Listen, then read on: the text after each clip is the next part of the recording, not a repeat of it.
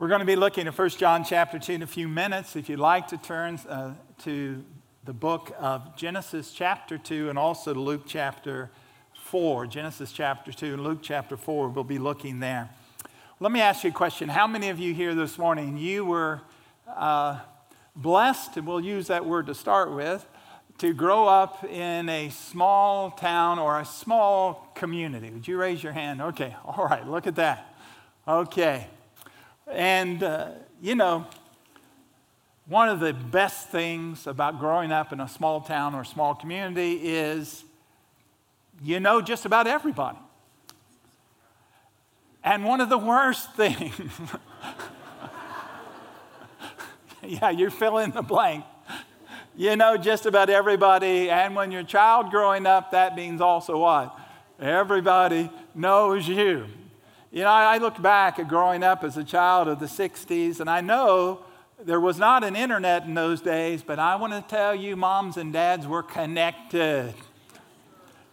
They were connected. And it seemed like that was a challenge at times because with some of my mischievous ways, and there were eyes on me all the time. But as I got older and perhaps wiser, I came to recognize that really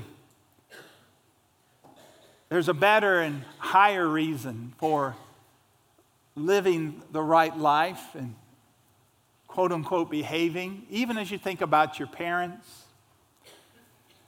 It's not because your parents might find out, but because you love your parents.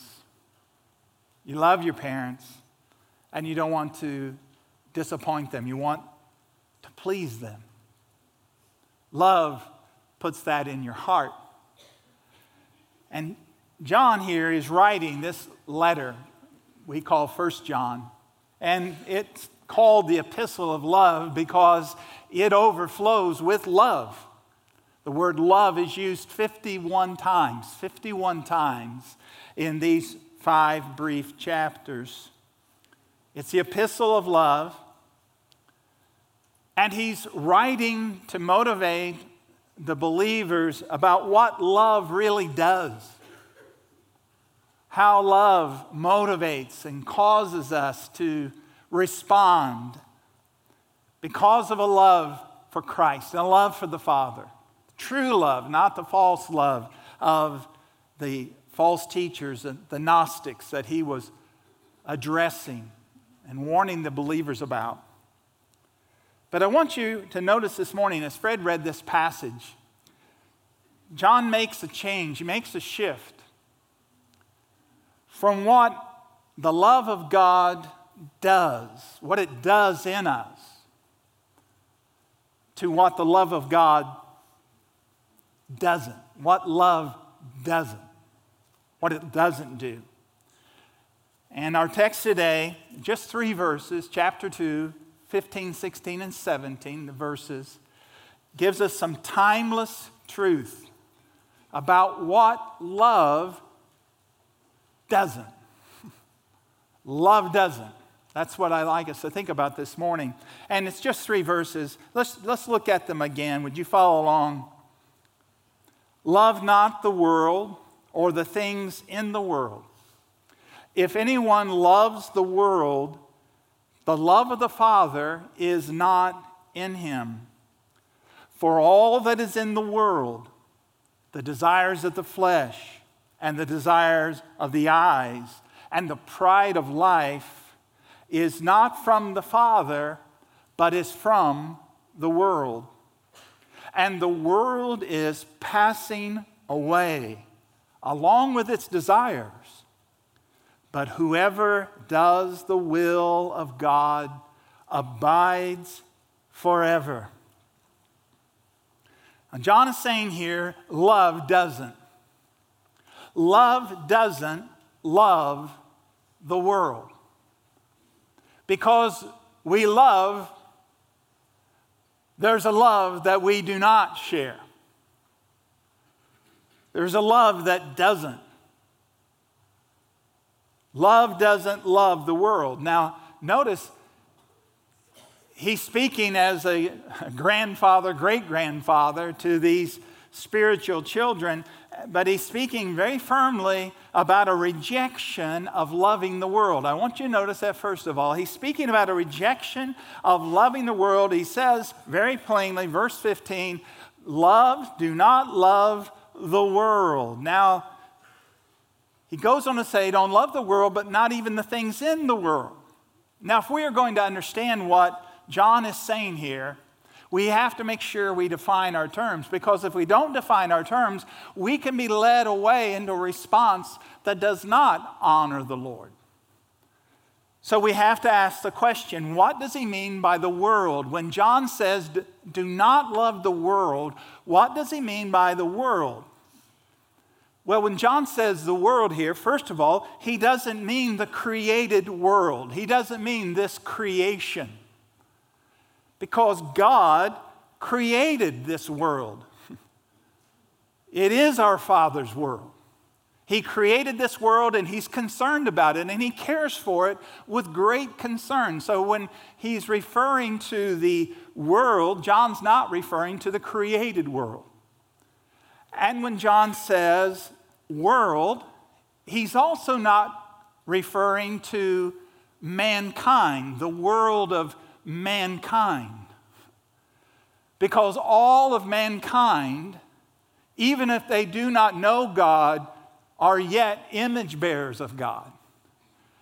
And the Bible is as clear as it can be that God loves the world of mankind, right? For God so loved what? The world. God so loved the world of mankind that he delivered up his one and only Son, that whoever believes in him should not perish, but possess eternal life. So the word world here, John's not referring to the created world. He's not referring to the world of mankind. So what is he referring to? Well, the word that is translated in our English world is the Greek word cosmos. Cosmos. Now, for us today, when we even hear the word cosmos, what do we think about? We think about the world, the stellar world beyond our atmosphere, space, the planets, the stars, the solar systems. We think of that, the cosmos, but that is not what the idea is that was original or even what John is thinking about here. The word cosmos here has the idea, it literally means order or arrangement. The order and arrangement of the world. The order and arrangement. It has the idea of order and arrangement that comes out of chaos. It's interesting, we get our word cosmetic from that. Order and arrangement that comes out of chaos. I won't go too far there with that, all right?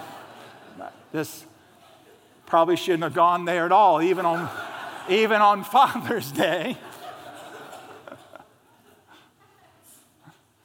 Order and arrangement. So what's it mean? It means literally the world system, the world's arrangement, what's important in the world system, the ethics, the philosophy and morals of the world. And the Bible makes it very clear that world is not our Father's world.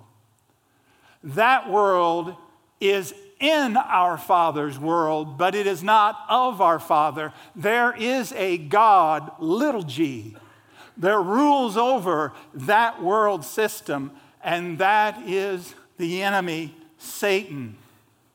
And that's the reason in chapter 1, when you read about the darkness is synonymous with the world. Darkness is the world system apart from the light which is in God. God is light, and in him is what? No darkness at all. And John tells us in the gospel that the light of God in Christ shined into the darkness, this world system, and the darkness has not been able, nor will it ever be able, to overcome that light. So understanding what we mean, or what John means when he speaks of the world, we can also understand why then he is commanding us, listen carefully, he commands us then to stop loving the world. Stop loving the world. Let me pause there for a moment. That's the idea. The idea of the original grammar here is stop loving the world. You might want to note that in your Bible, because it's the idea that there's an inherent tendency in all of us to be loving the world. There's something in us, part of us, that does want to love the world. It's just like John said, if we sin, yes, we're going to, but we have an advocate with the Father, Jesus Christ the righteous. If we sin, not that we're going to practice it in lifestyle, but if we sin, we can confess our sins to the one who's faithful and just to forgive us our sins, cleanse us from all unrighteousness. So he is speaking here about the need to stop it, to work against this tendency toward loving the world. Love here, let's make sure we understand this word. What does love mean? Well, again, the word love here is not a word for romantic love. It's not a word for brotherly love. Many of you know of this word. It's the word agape, and it means sacrificial, devoted commitment. Sacrificial, devoted commitment. Do not be devoted. Stop being devoted to the world. Stop being devotedly committed to the world.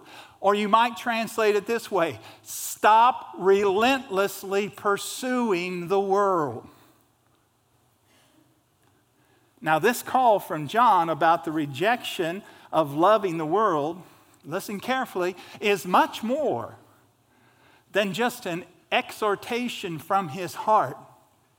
Because you're going to see the next thing he says in verse 15 is this is not just an exhortation from his heart, it is also an examination of our hearts. It's a love exam. It's a love exam. John says that our affection for the world reveals the condition of our hearts. The affection for the world reveals the condition of our hearts. And that's the second thing I want you to notice. He talks about the revelation of loving the world. The revelation of loving the world. Look at verse 15. He says, this is the revelation. And folks, be very focused here. This is going to be a very unique Father's Day focus here just for a moment. This is a Father's Day focus. Verse 15. Stop loving the world or the things in the world. If anyone is loving the world, the love of the Father is not in him. There's the revelation. Love for the world and love for God are not just in conflict. It's even deeper than that. Love for the world and love for God are not just in conflict, they are diametrically opposed to each other. Loving God and loving the world are diametrically opposed to each other. Loving God and loving the world are mutually exclusive. You cannot be loving the world and loving God. This is very similar to what Jesus said in his Sermon on the Mount. But he was speaking not about the world in general, but a specific aspect of the world. But Jesus said the same thing. Here's what Jesus said, Matthew 6:24. No one can serve what? Two masters. For he will either hate the one and love the other, or he will be devoted to the one and despise the other, you cannot serve God and money. Jesus did not say it's difficult to serve God and money. Jesus said they are mutually exclusive. They are diametrically opposed. If you want to live for money, you cannot live for God.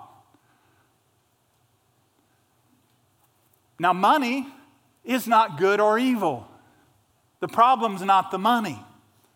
The problem is the devotion of the heart.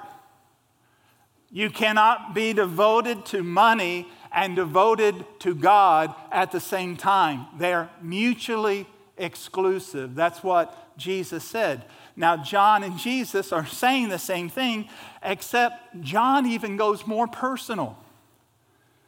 John makes it even more personal when he connects the love for the world system and love for God the Father. He makes the Father connection. Now, let's let this settle in. Now, this is the Father's Day moment here. We're talking about the Father, the Heavenly Father, and we're talking about the love for our Heavenly Father. Let's let this settle in for a moment. Let's make sure that we don't go beyond too quickly what John is saying here. He is saying if you live your life focused on the things of only this earthly life, you don't know the Father. John is saying, listen carefully, if you make your daily decisions,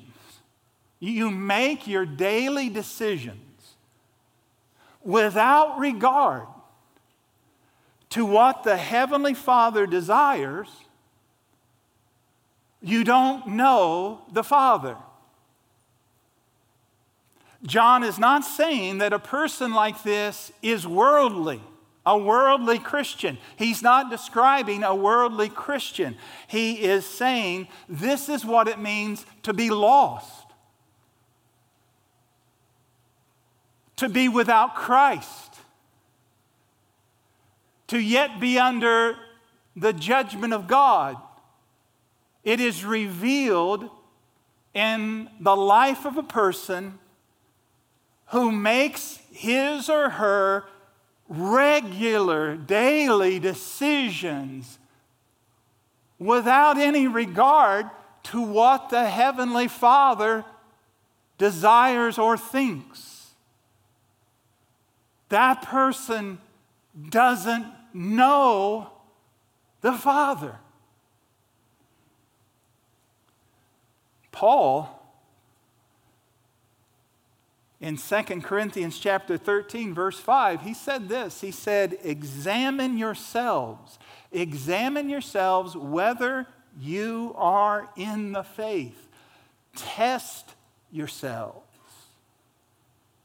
Examine yourselves, test yourselves. This is one of those tests, brothers and sisters, as we sit here in church. This is one of those tests. It's not a test of what church I joined.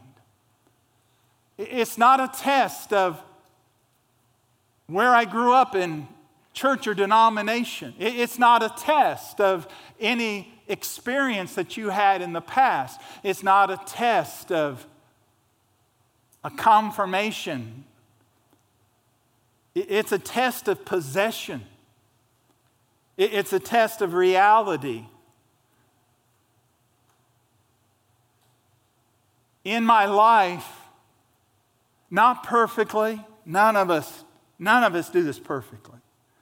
But can I say in my life that it is very regular for me to think of my life and to pause and say, God, what do you think about this?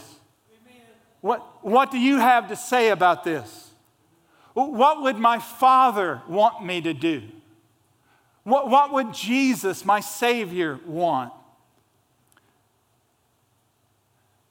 A life that doesn't have that sense on some basis of looking to the Father, looking to Jesus for direction and discernment, that is not faith. That's not Christian. That's to be lost. Now, friends, I just believe this is a moment. It's not the close of the service, but it's a moment of response. And so I'm going to ask you right now, would you bow your heads with me, please? Please bow your heads and close your eyes. And I ask you to do that only so there's no distraction. Examine yourself, whether you're in the faith. Test your profession.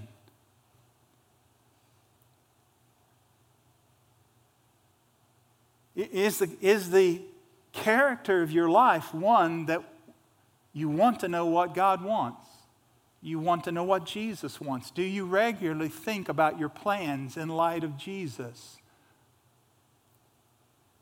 Ask the Lord to reveal that truth to you now. Ask the Lord.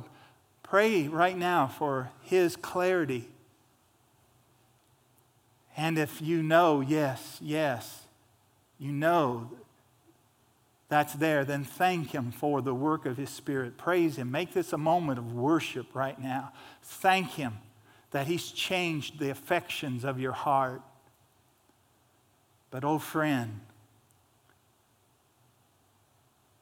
if you leave the church every Sunday and Jesus is not on your mind, the Father's not on your mind Monday through Saturday as you make your decisions, your life plans, something's desperately wrong. Pray that the Lord would change your heart. Pray, say, Lord, give me a new heart. Lord, regenerate my heart. Renew my mind. Lord, transform my values. Lord, give me new affections. Lord, I plead with you right now, right here. Change my love.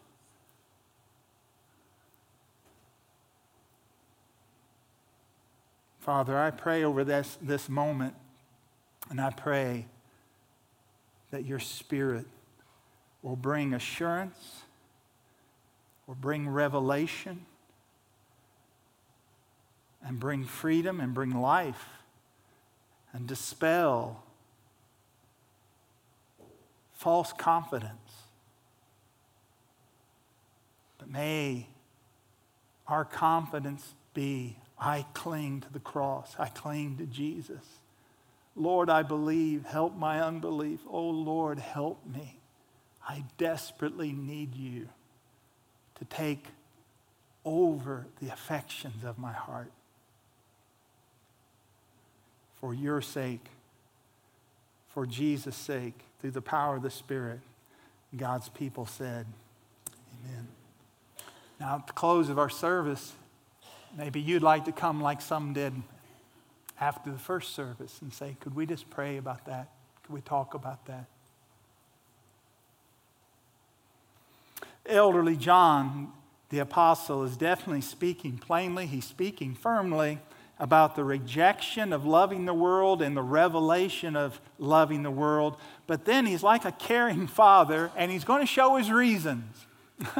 You know, on Father's Day, I don't know if you've done it. I think all of us, maybe his dads one time have done it. The kids will say, why, Dad? Because what? Because I said so. Okay. That feels good for about a millisecond. And then the Holy Spirit said, what did you just say? What came out of your mouth? Father, a loving father is going to tell you why. as you're able to understand, here's why. Now, here's the reasons for not loving the world. John gives two reasons. Two reasons for not loving the world in verse 16. These two reasons. First of all, because of the source of the world system. What is the source of the world system? Well, look at the first phrase of verse 16 and look at the last phrase of verse 16. The first phrase, for all that is in the world, last phrase, is not from the Father, but is from the world. Put those two together. We'll talk about the middle in just a moment. All that is in the world is not from the Father, but is from the world. Now again, this does not mean that God did not create the world. He created the world. But listen, all that is in the world is not of the Father. All that is in the world is not of the Father. And the Lord wants us what? To be people truly in the world, but not what? Of the world. Reason number one, because of the source of the world system. It doesn't come from the Father. It is life apart from the Father. That's what the world is. It's life lived apart from the Father and His nature. Second reason he says that we should not love the world is because of the specific nature of the world system. The specific nature of the world system. It's not of the Father, but how do we recognize it? Well, how do we recognize the world system? How do we see it? And even more importantly, how do you feel it? How do you know when it's there? And then how can we deal with it? And that's what our final minutes are going to be about here. Defining the world system. Secondly, describing the world system. And then thirdly, defending against the world system. We're going to define it, describe it, and how to defend against it. Let's define it. But we got to define it the way the Bible defines it. What is the world? Look at verse 16, three phrases. The world is what? The desires of the flesh, the desires of the eyes, and the pride of life. What's the world like? How do we know it when we see it? How do we know it when we feel it? Number one, it is sensual desires, the desires of the flesh. Now, let's be careful here again. If we're not careful, we swing too far the other way. Oh, if it's the desires, sensual desires are wrong, then I've got to go over here and I can't have anything that has pleasure. I can't live for pleasure because pleasure would be sinful. That is not right. Who created pleasure? God did. Who created your senses? God did. When it says sensual desires, it's not talking about the pleasure that comes from your senses. It means the desires of the flesh. The flesh is that old part of you that's not yet been regenerated. You've been given a new spirit, but you still have this old person. You still have this old computer. And it's not been totally wiped clean yet. It's not been replaced with a new operating system completely yet, but thank God it will one day in heaven, right? But we live in this flesh, and so what this is, the sensual desires here, the desires of the flesh, listen carefully, is the cravings of our fallen human nature. It is the selfish, sensual satisfaction. It's when I want to satisfy my senses apart from God. That's the desires of the flesh, sensual desires. Then he talks about the world is visual desires. Visual desires. The desires of the eyes. What's this? This is the cravings of our fallen nature stimulated by what we see. Stimulated by what we see. It's the selfish craving desire to acquire things we see, to have them as our own, apart from the will of God and what is of God. We crave things that we see. The whole marketing system of the world is based on this.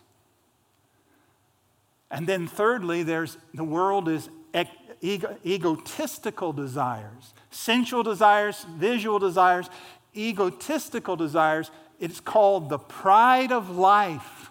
The pride of life. It's interesting, this word pride here, very unique the way it's used. The word pride here, alazon means literally a braggart who doesn't have something to brag about. So the lust of the pride of life, rather, is the boastful pride, empty self-gratification and glorification. It's puffing yourself up, making yourself big when you know that you're not big. Trying to make yourself look what you know that you're not. This is the pride of life. Now, that's how it's defined. What's it like? What's it feel like? Perfect description in the first temptation. You want to know what it feels like, what it's like? It's just like this. It's just like what Eve experienced when she was tempted by Satan. And you find that in Genesis chapter 3. And if you like, you can turn there. If not, it's not hard to find in your Bible provided, page 2. But you know the story. Adam and Eve, paradise. Perfect father, perfect environment. They're perfect. One imperfect, sinful, evil being comes into paradise. This is Satan. Takes the form of the serpent.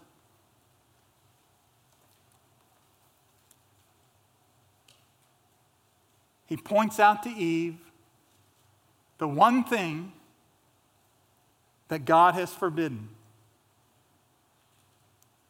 God has given all of the creation. It's all yours. Everything, it's all yours. Enjoy it. Enjoy me. Here's one test, one pledge of allegiance. This tree of the knowledge of good and evil, do not eat of it. And what is it that Satan points out? All the freedom Eve has? All the liberty she has? All the riches she has? No. Points out the one thing that God has forbidden. Verse 6. Here's what happened. So when the woman saw the tree was good for food, stop there. She saw the tree was good for food. That's the desire of the flesh. Can't imagine what that would taste like. Wouldn't I love to sink my teeth into that? And then she also noticed, verse 6, that it was a delight to the eyes. I've never seen anything so beautiful. That's the most beautiful thing I've ever seen. It's perfect. I would love to have that. Why can't I have that? This is the desire of the eyes.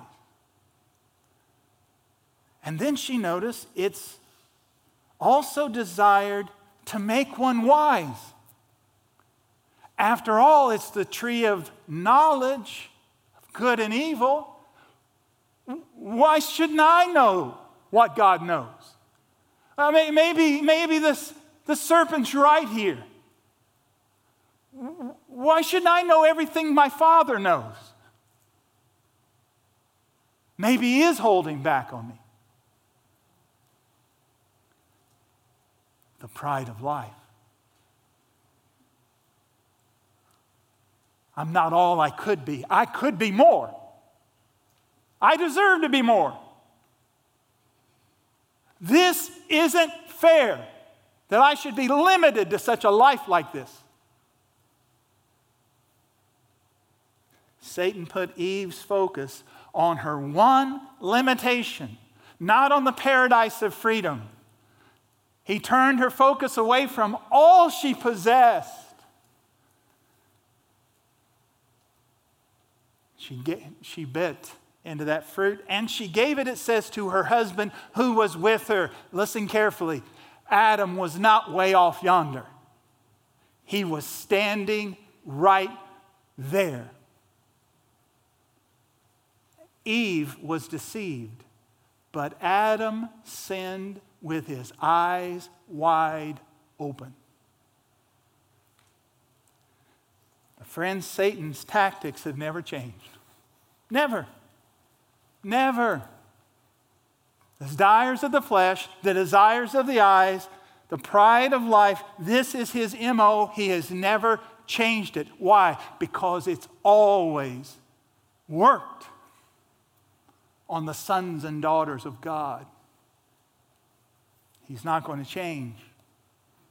But guess what? This can be defended against. How do we defend against Satan's temptation? Who are we to stand up against this evil that has existed for eons of time? Who are we to stand against the brilliance of the shining one, Lucifer?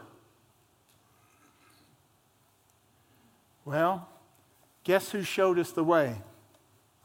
Big brother. Jesus, who is the second Adam. And he is going to face the same test that the first Adam and Eve faced. But he's going to show us how we stand against it. Luke 4. Luke 4.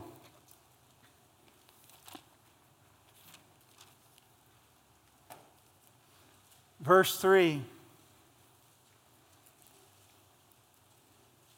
The devil said to him, now him, this is Jesus. Where is he? He's in the wilderness. 40 days. He's been led there by the Spirit. 40 days without food and water, preparing for the beginning of his earthly ministry.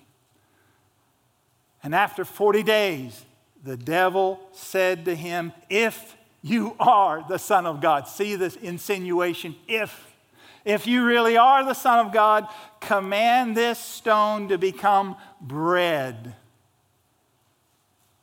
What's he tempting Jesus with? The desires of the flesh. He's hungry.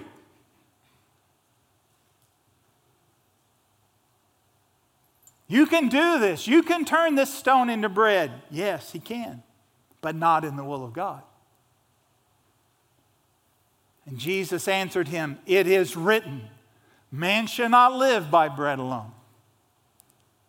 And the devil took him up and showed him all the kingdoms of the world in a moment of time, and said to him, to you I will give all this authority and their glory.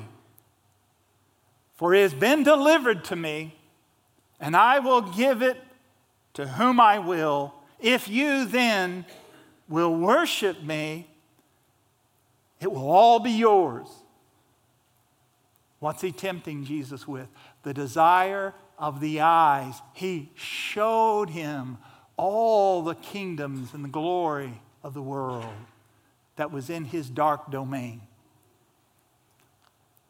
Jesus answered him, it is written, you shall not worship the Lord your God, and you shall worship the Lord your God, and him only shall you serve. And he took him to the Jerusalem and set him on the pinnacle of the temple, the highest part of the temple, Jerusalem, looking from the very pinnacle of the temple down into the court of the nations and looking off into the Kidron Valley below. Showed him that and said, now, if you are the Son of God, throw yourself down from here. And isn't this interesting? The devil can quote Scripture.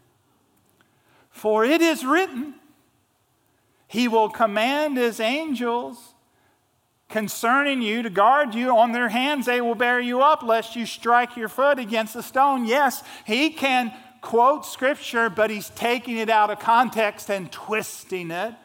That's what the cults always do. It's the tactic of the leader of the cults, which is Satan, twisting Scripture. And Jesus, verse 12, answered him, "It is said, you shall not put the Lord your God to the test." What is this? The pride of life. Everybody will look at you. You don't have, you can show yourself to be Messiah. Do it this way. You don't have to keep on this self-denial. It doesn't have to be like this.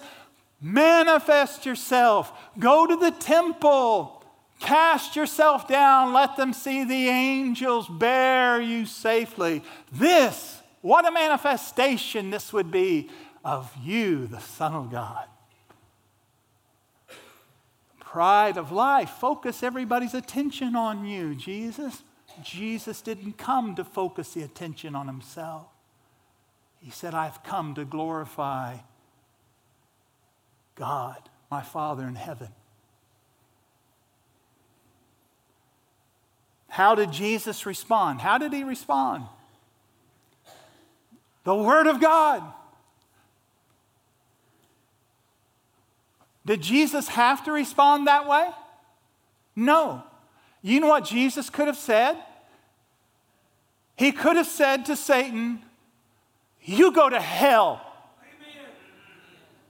And he will say that to him one day, and not just say it, but send him there. Because that's where he's going. But Jesus could have sent him there then. But that was not the Father's plan. His plan right then was for his Son to show us, the spiritual sons and daughters of God, how we can do spiritual warfare, how we can stand against the enemy. How do we do it? What is his weapon? The weapon of the devil is what? The lie, because he is a liar and the father of it. When he speaks a lie. That's his weapon. But what's his weakness? What's a liar's weakness? Truth. Amen. And friend, let me tell you something. Now get it straight. It's not your truth. Oh yeah, you're going to stand, I'm going to stand before the devil and say, "Listen, I'm going to speak my truth." I heard that in a commercial. I'm going to speak my truth. Oh, and Satan's going to go, "Whoa, I didn't see that coming. We got to leave this one alone. He spoke his truth." Are you kidding me? You could sooner put out the flames of hell with a squirt gun than you can do anything with the devil in your truth. It's not your truth because your truth isn't truth. My truth isn't truth. This is the truth. Amen. And Satan hates the truth. Why? Because God is truth. Because he's light and in him is no darkness at all. And Jesus reached for the same sword that you and I have, the sword of the Spirit, which is the Word of God, and he stuck it to the devil. And that's what he wants us to do. You can't argue with the devil. You can't reason with the devil. You can't think, well, let me have a discussion with the devil. How'd that work for Eve and Adam? Now, I know what some are saying, beyond saying, it's time to go. But I do want to share this with you. I know what some are saying, and you must hear this. Satan is lying right now.